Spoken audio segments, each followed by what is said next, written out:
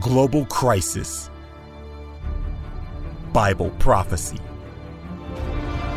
Health and preparedness. You're just in time. 11th hour dispatch.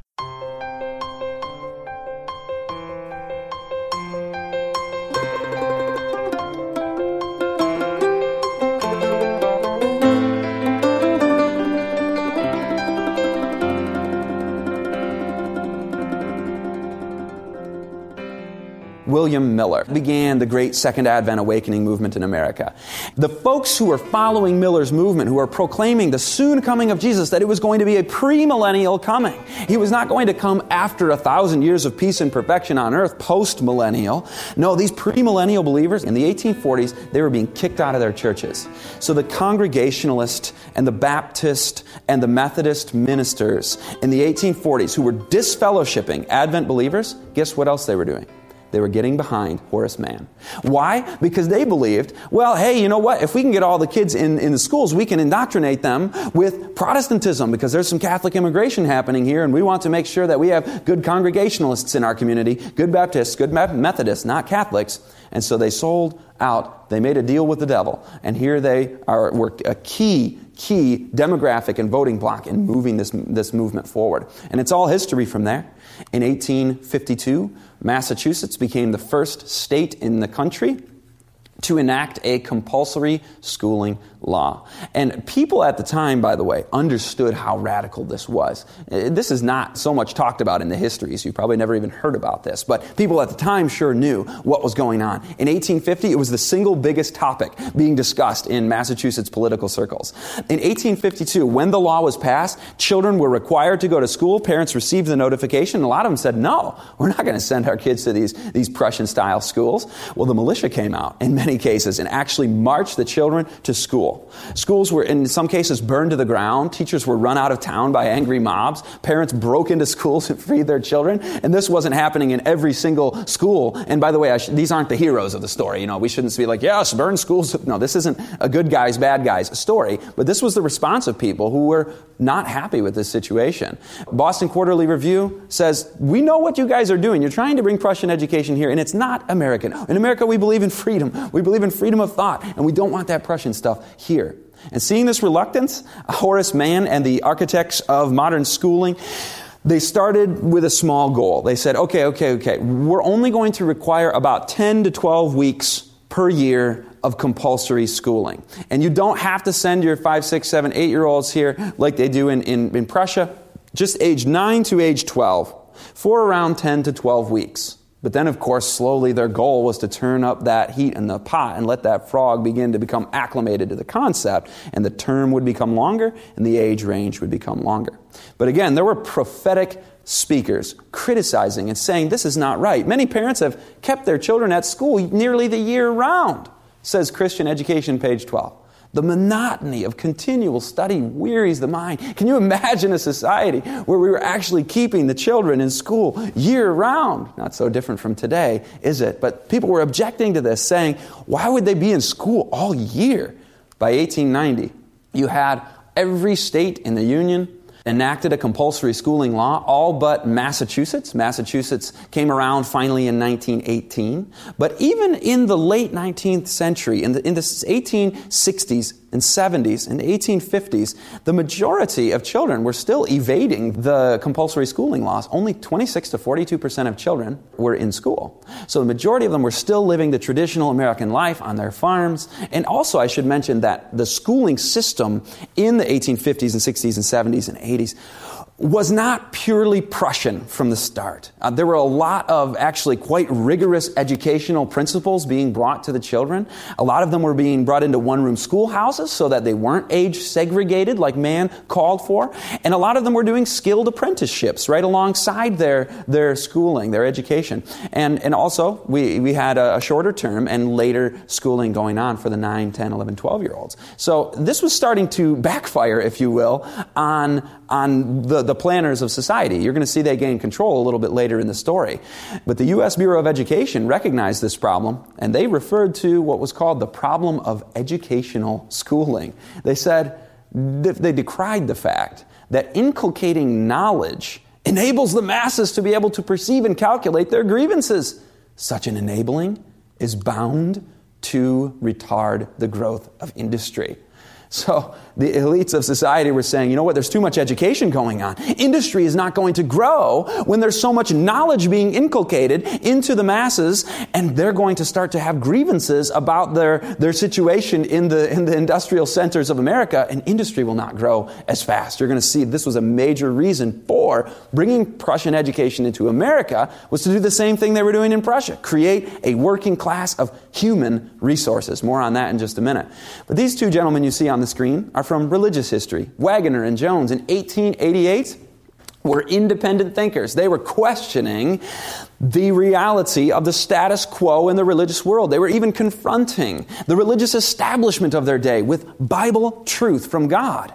And you know what was happening in the same year in 1888? While independent thinking and the Spirit of God was moving in 1888, the schooling movement was moving forward, as the report of the Senate Committee on Education said, we believe that education is one of the principal causes of discontent of late years, manifesting itself among the laboring classes. So in 1888, the government was saying, look out, there's too much education going on again, they're going to become discontent. So they needed to take control of education and thus take control of the people. But in America, you don't take control of the people through imposing a dictatorship upon them. You don't come at them in your face with a military-style government. You're just not going to get away with that. Force will elicit counterforce. And so what they decided to do, and all the way in 1933, we have Louis Albert telling us what they were doing. It says they would accomplish by education what dictators in Europe are seeking to do by compulsion and force. Now, of course, dictators in Europe in 1933, you know who this is about. This is Hitler, Mussolini, and Stalin.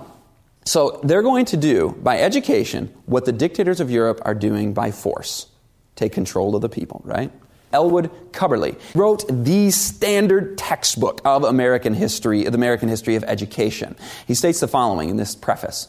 The school reorganized its teaching along lines dictated by the new psychology of instruction, which had come to us from abroad. So where do you suppose he's talking about there? From abroad, a new psychology of educational instruction being Prussian style. Continuing the quote. Beginning about 1880 to 1885, our schools began to experience a new but steady change in purpose. So the purpose of education in America, the purpose of schooling, begins to change. And this was the great goal and aim from the 1840s when they founded it. They just didn't get to it now until the 1880s. And what is that change in purpose? Well, everything in the late 19th century, everything German was really in vogue in America. It was really popular and cool. The academics of America would go over to Europe, they would go to Germany, and they would study there and return with the coveted German PhD. And now they would go to work with this great credential of the highest PhDs in the world, and they would become American university presidents, department heads of different educational organizations, government officials, administrators of schools. And so in the late 19th century, this Prussianization of American schools really started to begin. American schooling as we know it today was founded during this period of roughly 1885 to 1920. And what was going on? In 1891, there were only 11 college education departments. So this just wasn't a big deal in America. But by 1919, there were 500 college education departments. At this time, they started to institute age-graded classrooms. So you're 7, you're with all the 7-year-olds. You're 8, you're with all the 8-year-olds. So they're segregating kids with their immediate peers. Also, a new concept started to emerge, the concept of having separate departments for separate subjects. So learning started to become compartmentalized. You study social studies over here, you do this over here, and you're learning the disconnection of everything rather than understanding the world as a whole. Another thing that was happening is that there was a new innovation. Kids were actually herded from room to room to learn different things at different times, and these bells would go off, just like Pavlov's dog, right? This is conditioning. This is a great training exercise. The children move from here to here. Bells are going off. And these are ideas, by the way, that's completely foreign to the history of education. We take it for granted, like, of course, there's bells and you move classes. That's how school goes. Well, 100 years ago, 120 years ago, this was not even in place. Teachers now started teaching the same subject over and over again to a new crowd, new group of students students who would file into their rooms. And of course, that alienates so much the teacher-student relationship, that private tutor, that small one-room schoolhouse experience from the past in America. This whole system is compliance training. It has to do with efficiency. It has to do with system management. It has to do with training the population to be compliant industrial workers to follow what they're told. It has very little to do with true education. It's Prussian style to Jesuit to the core.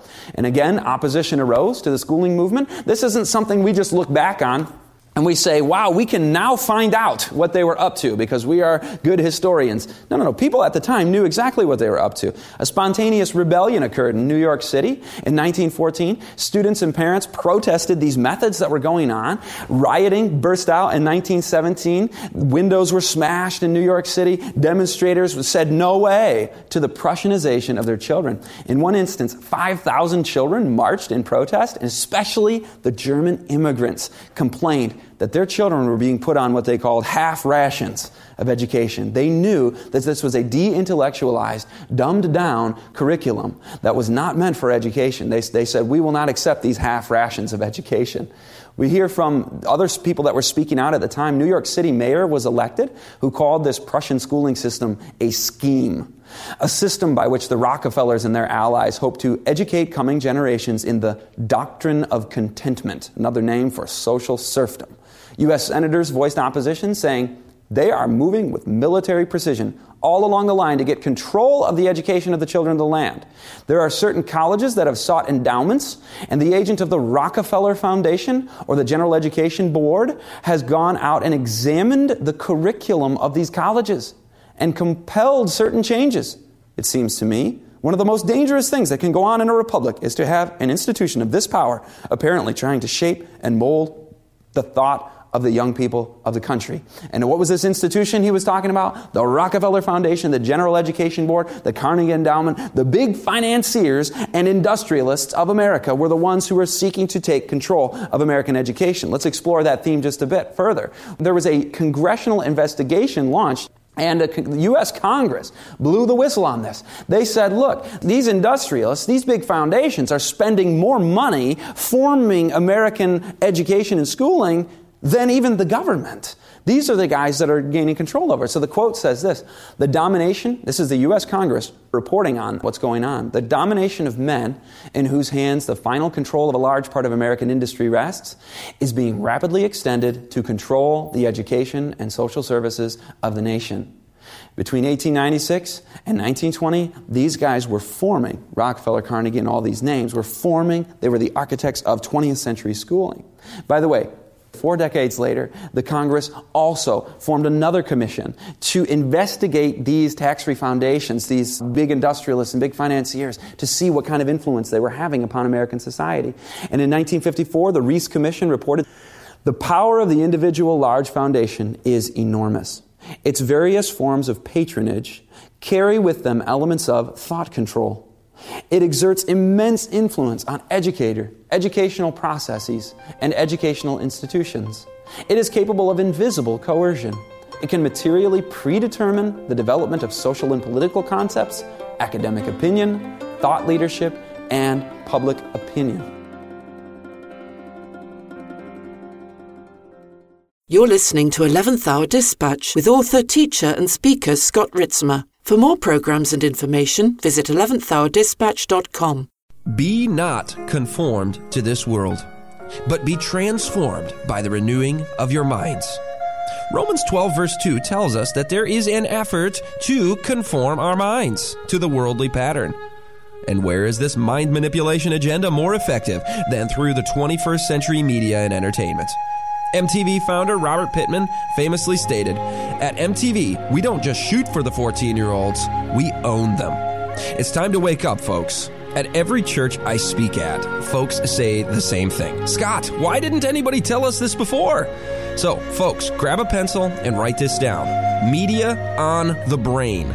It's a 6-DVD series that will arm you with the vital information on the undeniable effects of entertainment media and how to break free.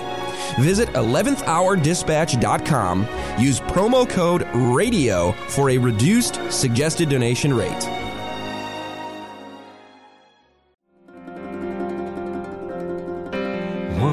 Wonderful, merciful Savior, precious Redeemer and friend, who would have thought that a lamb could rescue the souls of men? Oh, you rescue the souls of men. So now you have two separate investigations, 1913 and 1954, one a Republican Congress, one a Democratic Congress. This is not about a political viewpoint here. And both of them drew the same conclusion. Schooling exists to serve corporate interests. Schooling is a controlled enterprise. And don't take their word for it, by the way. That's Congress doing an investigation. That's quite credible. But let the architects of modern schooling speak for themselves. John D. Rockefeller, listen to what he has to say himself. These are the folks who created 20th century education, funded it. They funded the Columbia Teachers College, which turned out an enormous percentage of the teachers, superintendents, the presidents of other teacher training institutions. So these were the guys that were the money behind that. And if you're the money behind it, you're controlling that, right? Here's what the Rockefeller Board of Education stated. In our dreams, we have limitless resources. Now, it probably doesn't surprise you that the first billionaire in history, John D. Rockefeller, that his foundation would say, we dream of having limitless resources. And here's their dream. The people yield themselves with perfect docility to our molding hands. The first time I read that, I understood, finally, what this schooling system was all about. It's not education. It's in our dreams, they yield themselves with perfect docility to our molding hands. Reading on with the quote. The present educational conventions fade from their minds, and unhampered by tradition, we work our own goodwill upon a grateful and responsive rural folk. So here he referred to the educational conventions and tradition. Now, what were those traditional education conventions in America? Well, these rural folks lived in small town America. They had true education. He says, these things fade from our mind, and we work our own goodwill upon a grateful and responsive folk.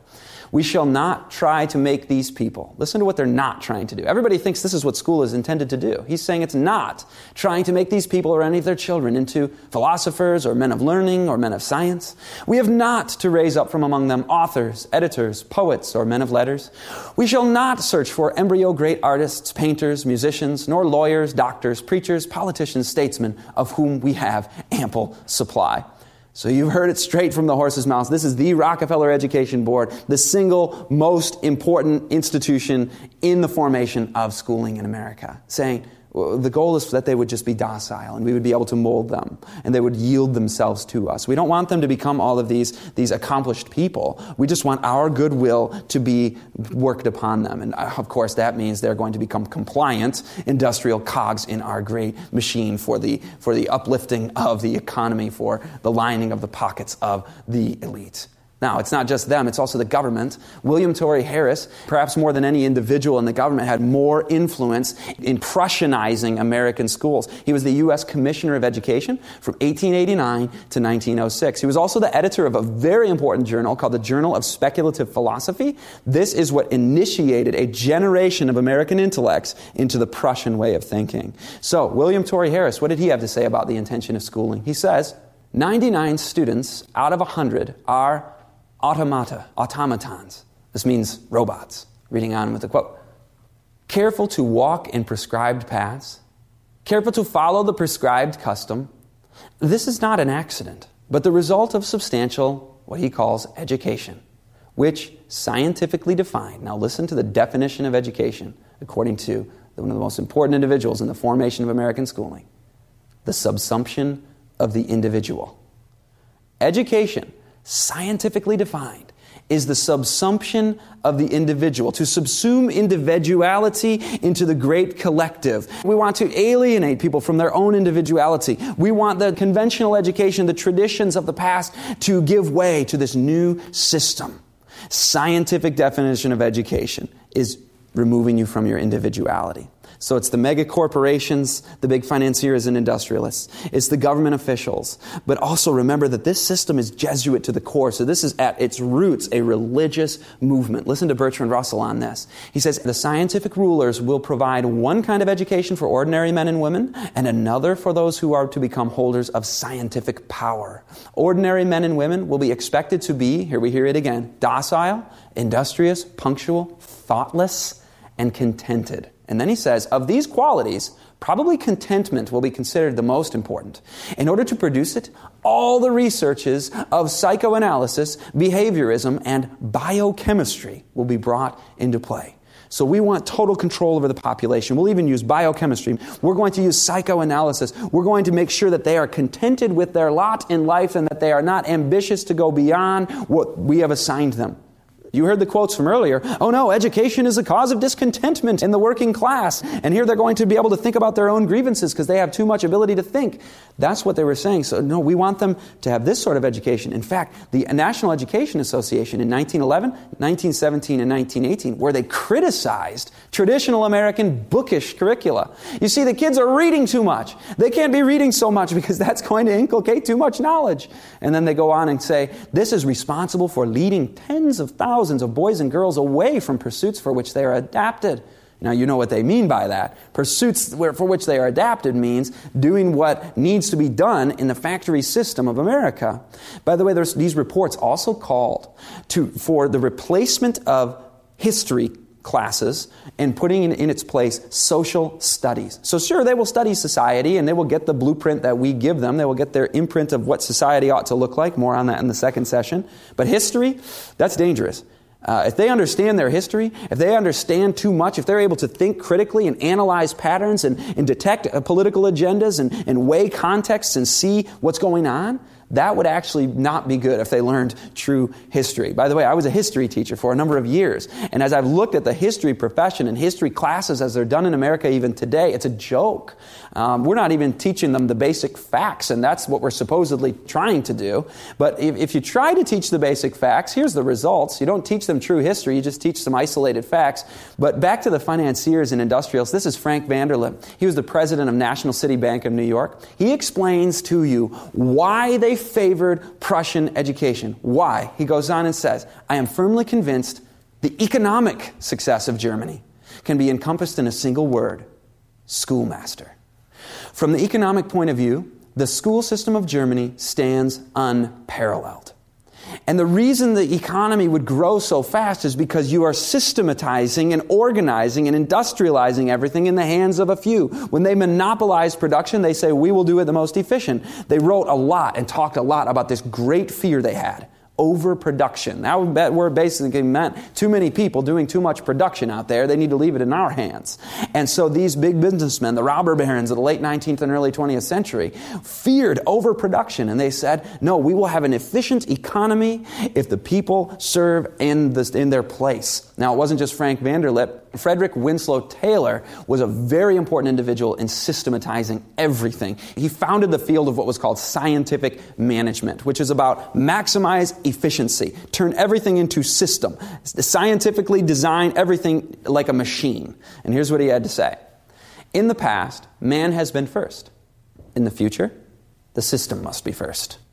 What I demand of the worker is not to produce any longer by his own initiative, but to execute punctiliously the orders given down to their minutest details.